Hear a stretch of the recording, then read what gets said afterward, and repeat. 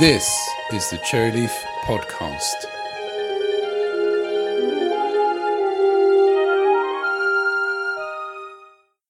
So I normally ask people to introduce themselves, say who they are and what they do. So that might be a good starting point. Okay. Hi, Alice. Thanks for having me on this podcast.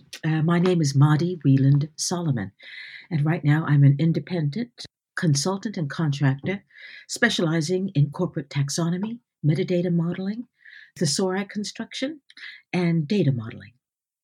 And Rahel Bailey put a team together earlier in the year, and we were both part of that for working for a large company on solving some of their content issues. So we've worked together in the past, and I thought it would be a good opportunity to get you on the podcast and share your expertise on taxonomy and metadata and the like. I suppose a good starting point would be the definitions of words and what they mean. Metadata and taxonomy. Maybe if we started with metadata, what is metadata? That's right. It's a good question. What is it? We talk about it, but what is it exactly? Metadata is, in its shortest definition, is data about the data. Now, everything seems to have data nowadays, and you can get spreadsheets of lots of different numbers and terms. But if you don't know what they represent, you don't know what that data is. And that's where metadata comes in. Metadata lets you know what these numbers and terms are relating to. Let's take an example. If you look at your driver's license, you'll see that there is metadata about you in the license. So there will be your name, your birthplace. There'll be a date associated with the birthplace. There'll be another date that's associated with when you received your license. And there'll be an address, and that's where you live. All of that is a metadata model. Your name, your birthplace, your birth date, when you got your license, and where you live. All metadata. So that's the model for a license. And when you go into larger, more complicated global corporations like the ones that we were working with, there's an enormous amount of metadata. Yes, in their situation, they had lots of different departments or systems where they were using different words or different ways to describe the same thing. And then there were challenges in trying to have a consistent message to the end users and share data, information between different systems. Taxonomy. If metadata is describing the object and is data about data, what is a taxonomy? A taxonomy are terms, mostly terms, that are in some kind of a structure. It's typically hierarchical, but it doesn't necessarily need to be. Taxonomy can be used in a lot of sort of loose ways. A very long authority list, for example, can be called a taxonomy. And the symbiotic relationship between metadata and taxonomy is that metadata offers the structure and asks the question, what color is your hair? Might be a metadata question. Hair color. And the taxonomy would provide you a pick list, as it were, where you can pick a controlled vocabulary to describe your hair. And it could be brown, black, blonde, blue, green, yellow, purple. And that structure is the taxonomy. So a taxonomy is the options to pick for the way in which you describe something.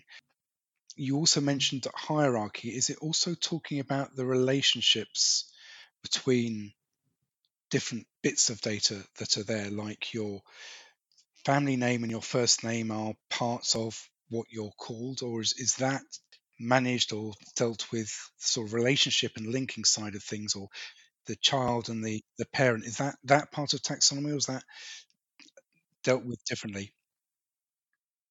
It is. Taxonomy can get complicated once you start down that rabbit hole, which keeps people like me intensely interested. So the basic taxonomy can have a hierarchy, and that in itself is a relationship. There's a parent and child relationship. A taxonomy can also evolve into a thesaurus, where you can begin to have relationships on a term level. This term is synonymous with that term. This term is a part of a grouping that belongs to this heading.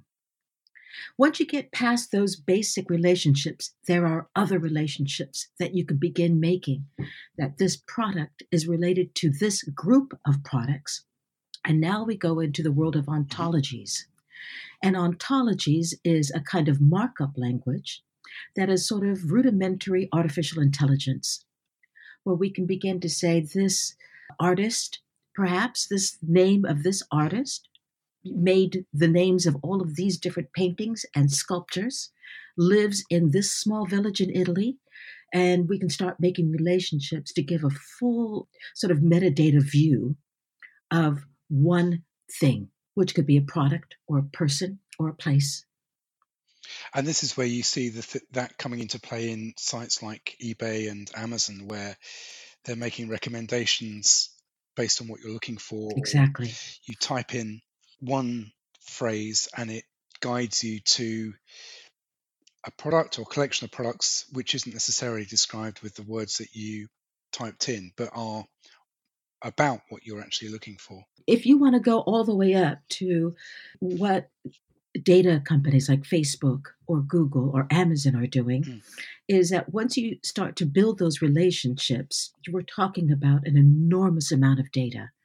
And once those relationships begin to happen at a computer level, the computer can actually begin to find patterns within it, find patterns that humans certainly couldn't by the vast amount of data, which is why they can make recommendations.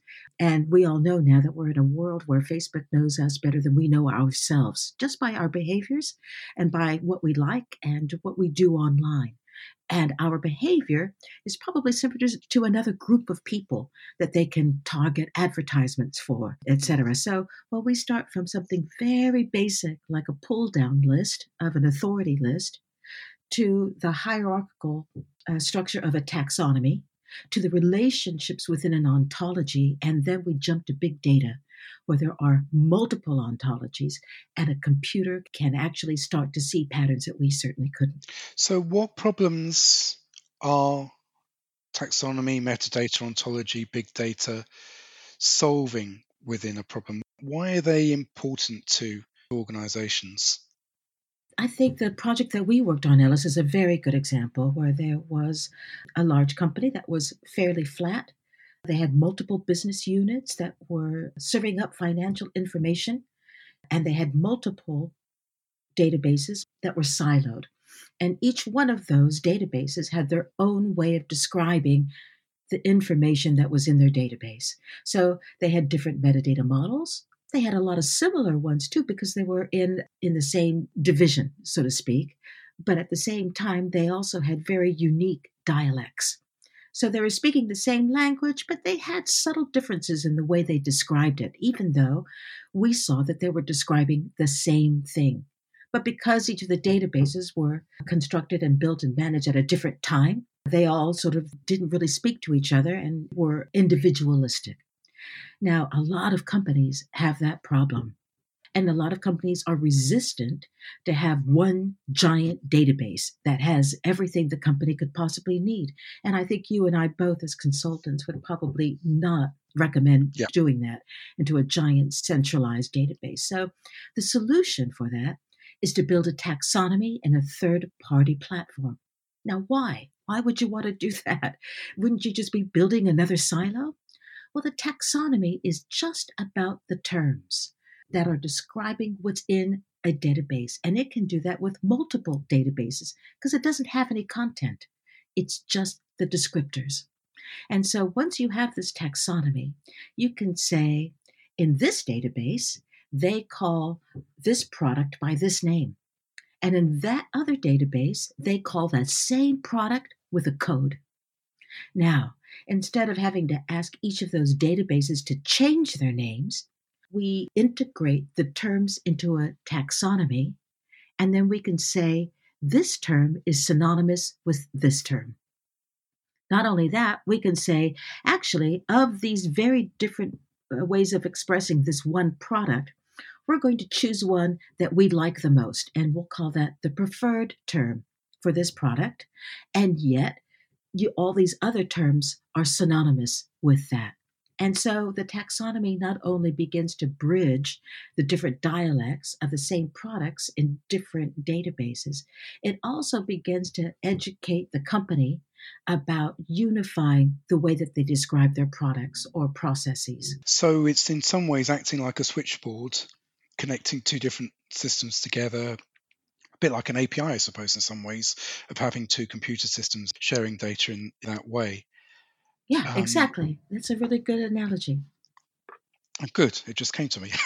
That's really good. So in the project we dealt with, there was also one of the things that was driving it was personalized content, and they wanted to make the information more specific to the platform and the experience of the end users and which modules they were using and the like.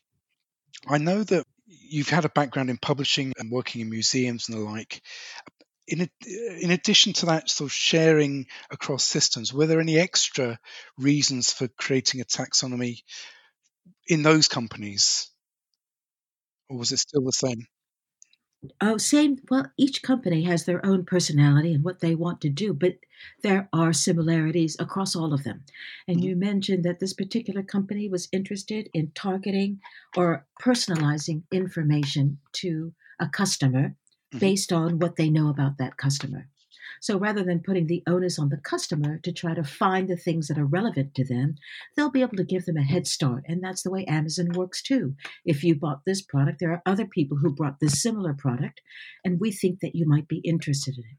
When I worked at the Walt Disney Company, they have the best customer service ever for their parks and recs, for all of their Disneyland and Disney World parks. You can have a single phone call, and they have an entire talk about a customer relation management system Mhm. that knows everything about your family. They know how old your children are. They know where you went last.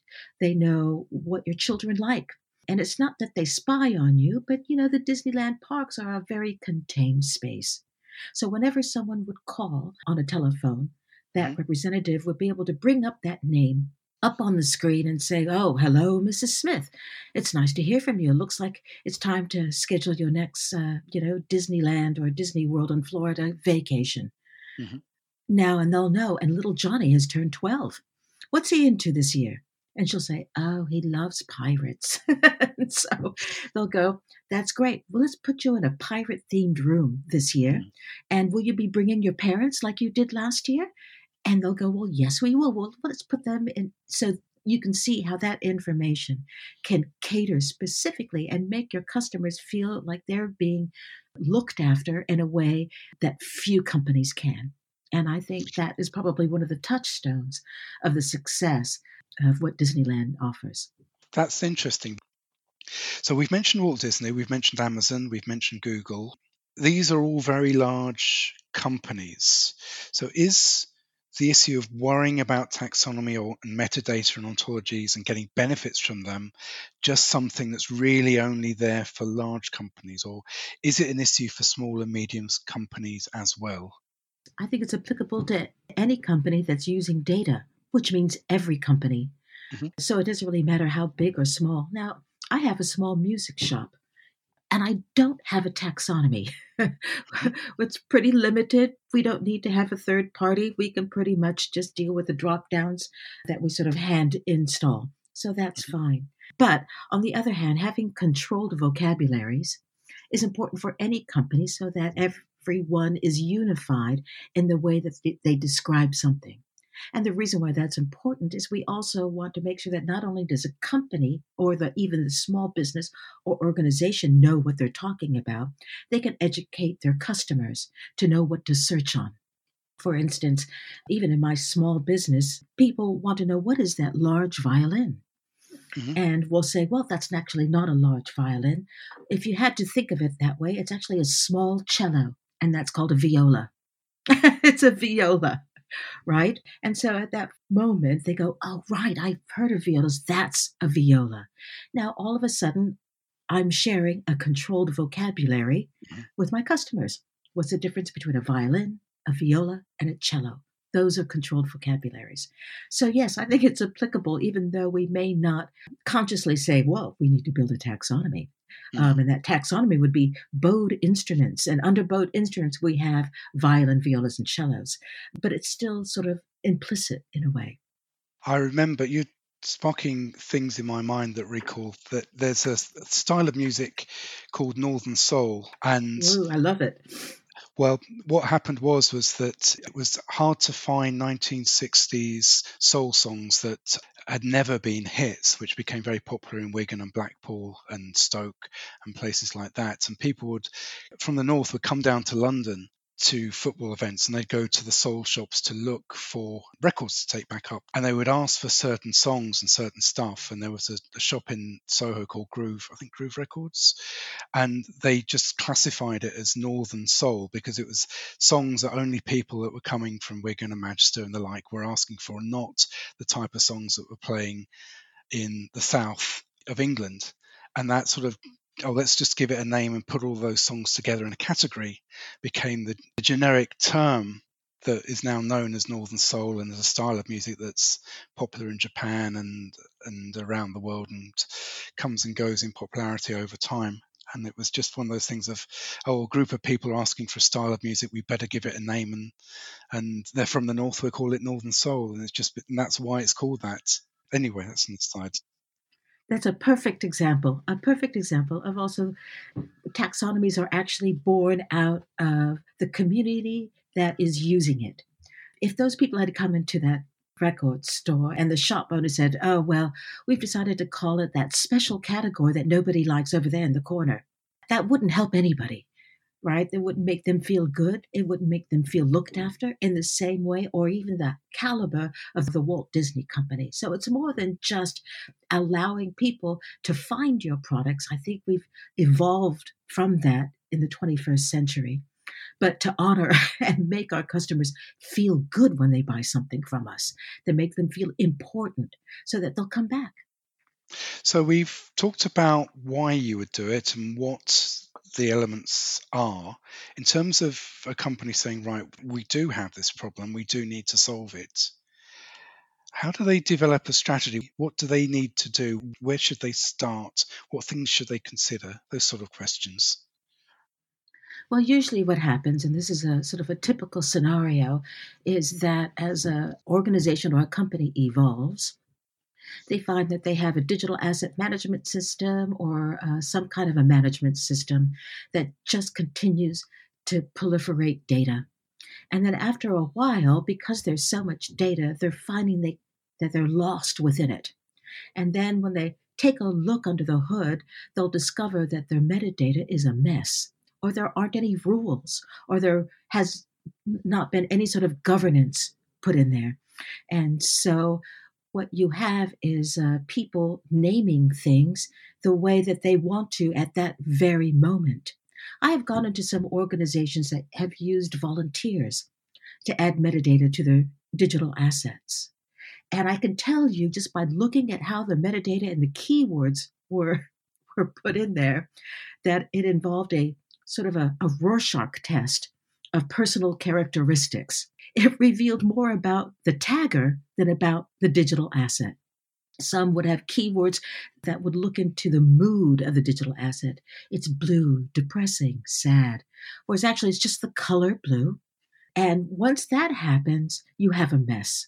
And you can't find anything because everyone's describing it in a subjective manner. Not to say that metadata is subjective, but that subjectiveness should come from the user's perspective, not from the taggers. And usually when that happens, then they realize, oh, what a mess. How can we clean this up? How can we, get rid of this or get rid of that? And then finally, that's a really good idea to do a Marie Kondo. Right. And look at it as it's time to clean up. And if it doesn't take you to an asset that is usable, then maybe it's time to get rid of that term altogether. And maybe get rid of that asset if you don't know the rights of it, that sort of thing. So I should say, for those that aren't familiar, Marie Kondo had a TV series on Netflix on, she's a Japanese lady living in the States, coming in and helping people who are overwhelmed with so much clutter in their houses, in particular clothing and books and stuff in their kitchens, and she helps them get away from being overwhelmed and sort out their clutter and sort out their lives. And it's very compelling TV, and I think it does appeal to people that are involved with managing and writing content, because it's very similar to the sort of issues that can happen now in that environment. Yes. Yeah. Sparking joy and organizing from a organizational perspective and their content perspective. Is there any one place to start in terms of getting that consistency in place? There is, but it depends on the house, so to speak.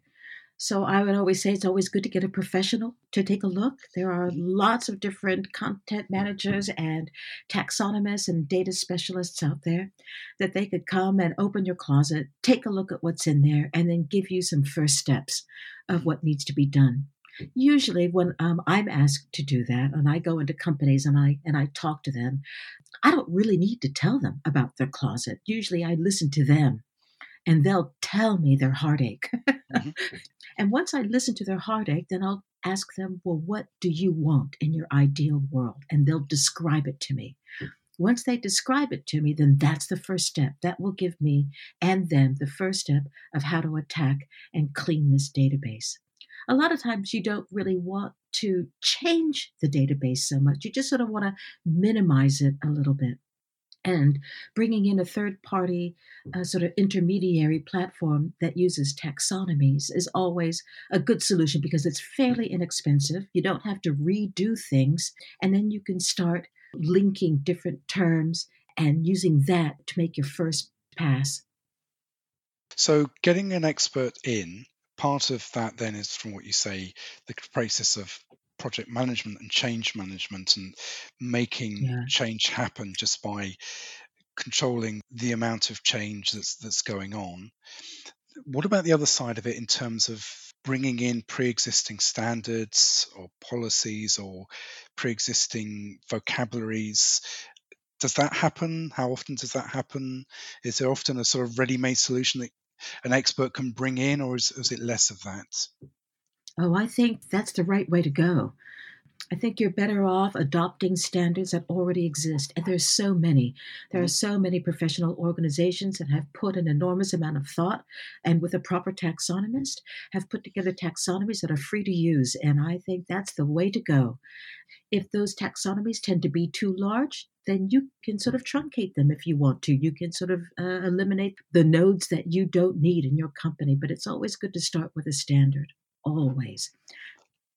So when we were working on the project earlier in the year, I think one of the standards or approaches you recommended was, I think it was called PICA. Yeah, PICO. Yes, this was in response to their interest in developing and expanding their customer relationships. The PICO is not a financial or even a metadata standard. It's a data standard geared towards the medical professions. Mm-hmm. And PICO stands for P is for patient, I is for information, C is for, I think, like an adjustment or I forget what calibration. C stood for. Kind of, yes, exactly. A calibration or an adjustment. And then O is for the outcome. Yeah.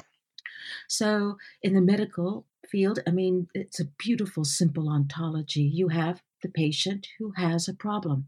You have the information about that patient, and then you give them an intervention. That intervention is a treatment, it is drugs, it is whatever that doctor decides to sort of try to do to alleviate whatever the symptoms that the patient has. The C is where you get to take a look at what happened. Mm-hmm. Did the treatment work?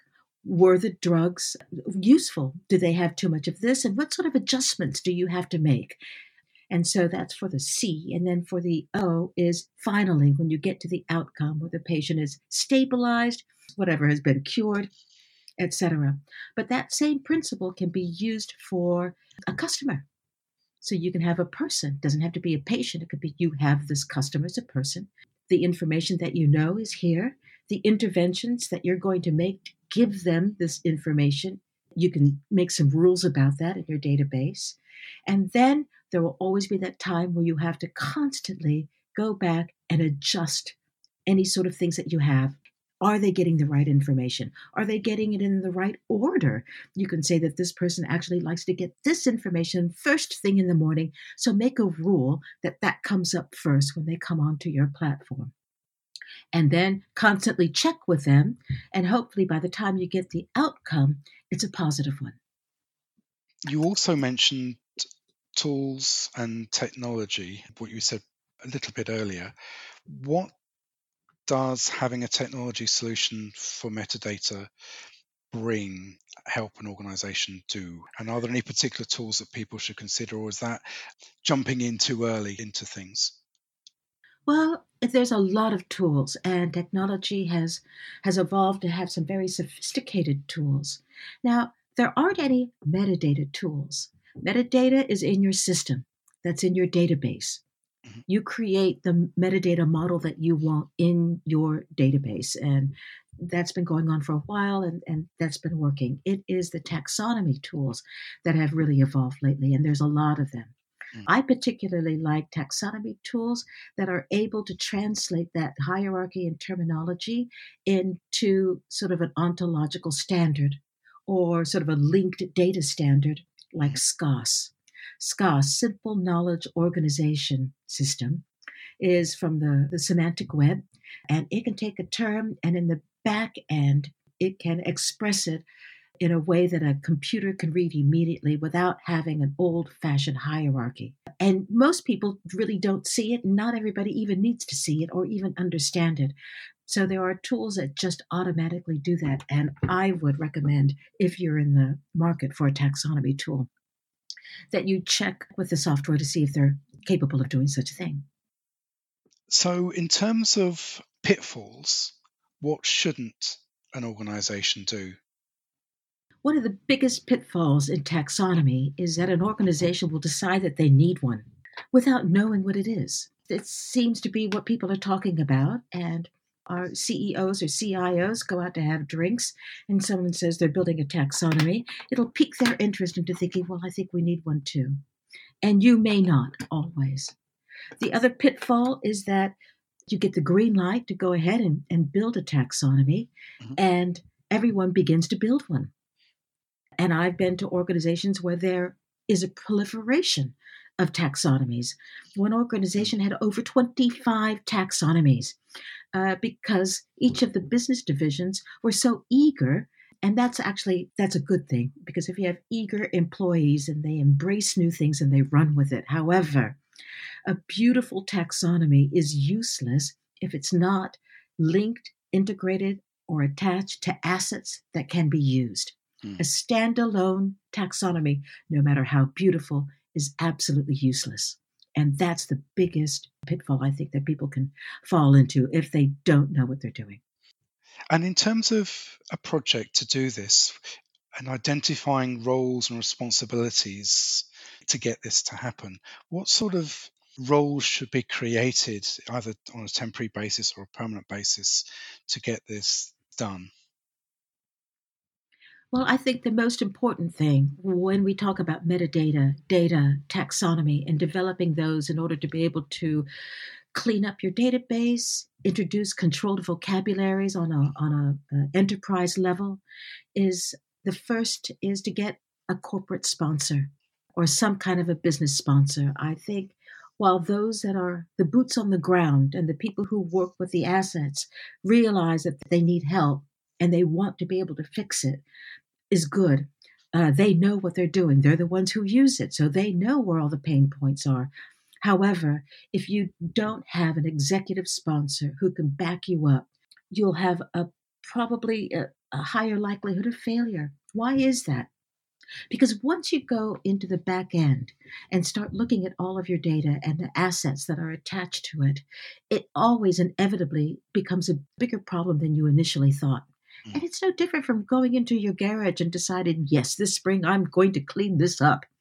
And once you get started, you uncover boxes way in the back that have been destroyed by mold. Just using this as a metaphor. And before you know it, you are knee deep and you can sort of lose hope. And without that executive sponsor saying, yes, this is a project that we're all doing, it's better for the company, and that we can continually communicate the progress. That would be part of the change management. Because once you do a taxonomy project, what you're also trying to do is unify behaviors within a company. So while you're building the taxonomy, you're also asking all of the business units to pay attention to what they're doing in their own databases. And that executive sponsor should be there to also bring a little authority because resistance is inevitable. There will always be one room in the house that says, we don't need no stinking standards. We're fine with the way we're doing it. But it's the executive sponsor who could ask the question of, well, then show me how many assets you have, how they're being used, how they're relating to the other kinds of information within this company that would bolster that information. How are you integrating it with the customer so that you can start targeting campaigns toward them? And if their answer is, well, we don't, we just do it the way we do it, it's going to take an executive to say, well, I think we need to start becoming part of a larger organization. And let's bring that silo in a place where it's an organized, unified way of doing business. I think another issue is people complain that it takes too much time to add, say, tagging or other ways of marking up information or using a Yes. structured language to get content done. It changes the way they do things, and they find that cumbersome. Yes, indeed. Would you say there was a need for somebody to be like a metadata lead, that was a person at the top that said, no, you must have this or that? Or can it be a little bit looser in terms of giving people freedoms to do things how they want? Does there need to be a sort of person with ultimate responsibility? Well, I mean, it depends. I think it depends on the kind of organization and the kind of products. I'm working at a museum right now, and they are consolidating two different databases, and they're completely different, and they need to stay different. One of them is, for example, a collections management system. And in this collections management system, they have a record of every object in the museum. And the metadata that is populated by scholars, by archaeologists, by curators. These are highly trained people who do an enormous amount of very detailed research on these objects because that's their job, is to preserve the information as well as the object itself. Now, any museum is not just limited to that. There's another database that has pictures of visitors, of families coming to the museum that they use on social media. They use it for advertising, for marketing, for PR. And it's not that precious. There's no real scholarly information that comes from that. You do need someone who knows what they're looking at. But if you're serving up marketing, they have a whole different way of describing assets that they want to use quickly. They would say, I need a family. I need a family with diversity looking up at a painting in awe, say. Or I need a picture of someone who is doing a lecture at a school dressed as a suffragette. So I'm sort of consolidating these two very different approaches and respecting each of these different approaches. So without mucking either one of them up. And so as you move forward, it's actually the organization that will inform the way that you need to sort of express the way to consolidate large organizations. So when you've got a project like that, do you tackle the changes by going to the ultimate goal straight away, or is this something that can be done where you do one sort of level of metadata and then you let that bed in and then you revisit it and add an extra level of metadata to create more refined, granular information? Is this something where you ideally do it right first time, or it makes sense to do it in stages and at different levels? I always love the different stages and levels. I really like the agile way of working, Mm-hmm. where you try to stand up a minimum viable product as soon as possible. Mm-hmm. So that rather than explain what a taxonomy and what a metadata can do, you show. And show them quickly so that they can understand it. Because, even talking, I can't believe we've been talking, half an hour or 40 minutes about this, which is far longer than most people even are interested in talking about this subject. Their eyes glaze over. It's not the most exciting thing. And explaining it is actually very difficult. But once you show them in a database, even one that you just put together quickly, is an enormous help. So I always start with a minimum viable product. I start out with a minimum viable metadata, and I begin to develop it there, and I show the clients immediately what that might look like. It doesn't take long for them to begin to understand what's happening once you show them. And then we'll take it to the next level and the next level. And then we'll stop eventually. I mean, having a huge metadata model is not recommended. I think less is more when it comes to describing things. And the way that computers work now is that they are able to make inferences in the same way that humans are able to make inferences. If this, ergo that.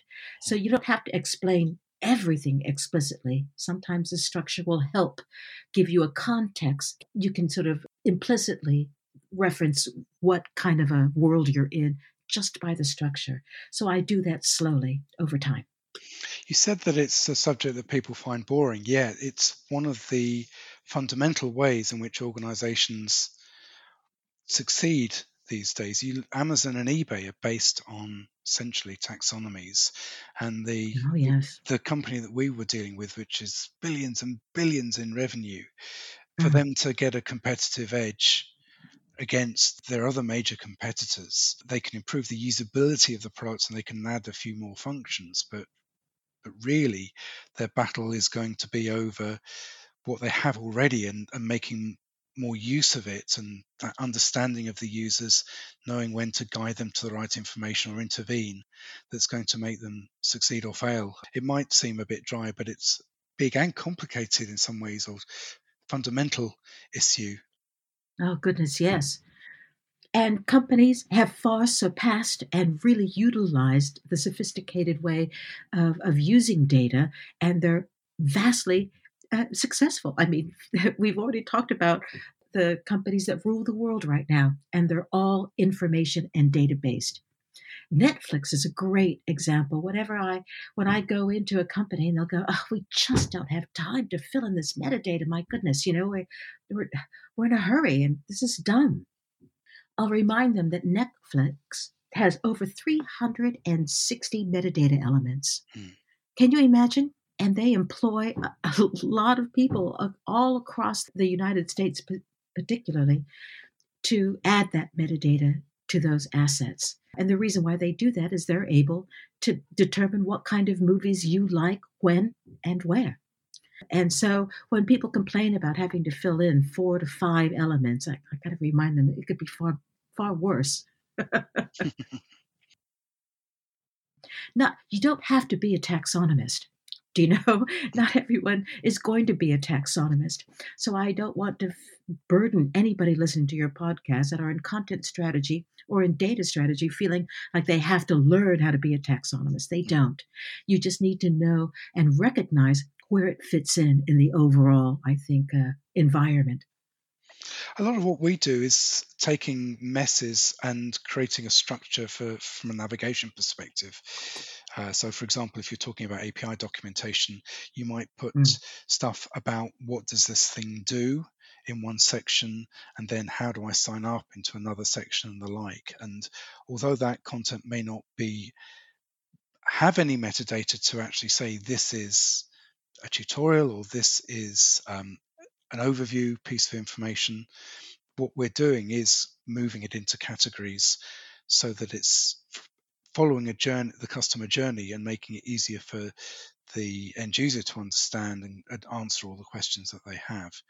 At a more sophisticated level, then there would be that data, metadata added to it so that it could be automated, and as new information gets added, it automatically gets moved to the sections. But I think there's Exactly. a sort of maturity model aspect of things, of starting with things that are essentially manual and then moving through so things can be done on a more automated basis. Yes, and you have to make sure that your data is clean in order to have those sort of relationships sort of spark on their own. So having a good, sound foundation is incredibly important. So if people want to contact you, if they have a project or if they want to ask more questions, is it via Twitter, is it by email, LinkedIn? How's the best way to contact you? Well, the easiest probably is LinkedIn. I'm not on Twitter. I sort of cut back on my social media, and I'm happy for it, by the way. But LinkedIn, I'm right there, and you can certainly send me a message through that. And I'm sure that my email is somewhere around there as well. So Madi is Madi, Solomon is as it's normally spelled. Are you Madi Solomon or Madi Wayland Solomon on LinkedIn? I think I'm Madi Wieland Solomon. And how do you spell Wieland then? Weland. Right, lovely. Thanks for having me, Ellis. It's always good to chat with you. And yes, lovely to chat to you as well. And I hope this sparks interest in people because it is a pretty fundamental challenge for the future. Thanks, Ellis.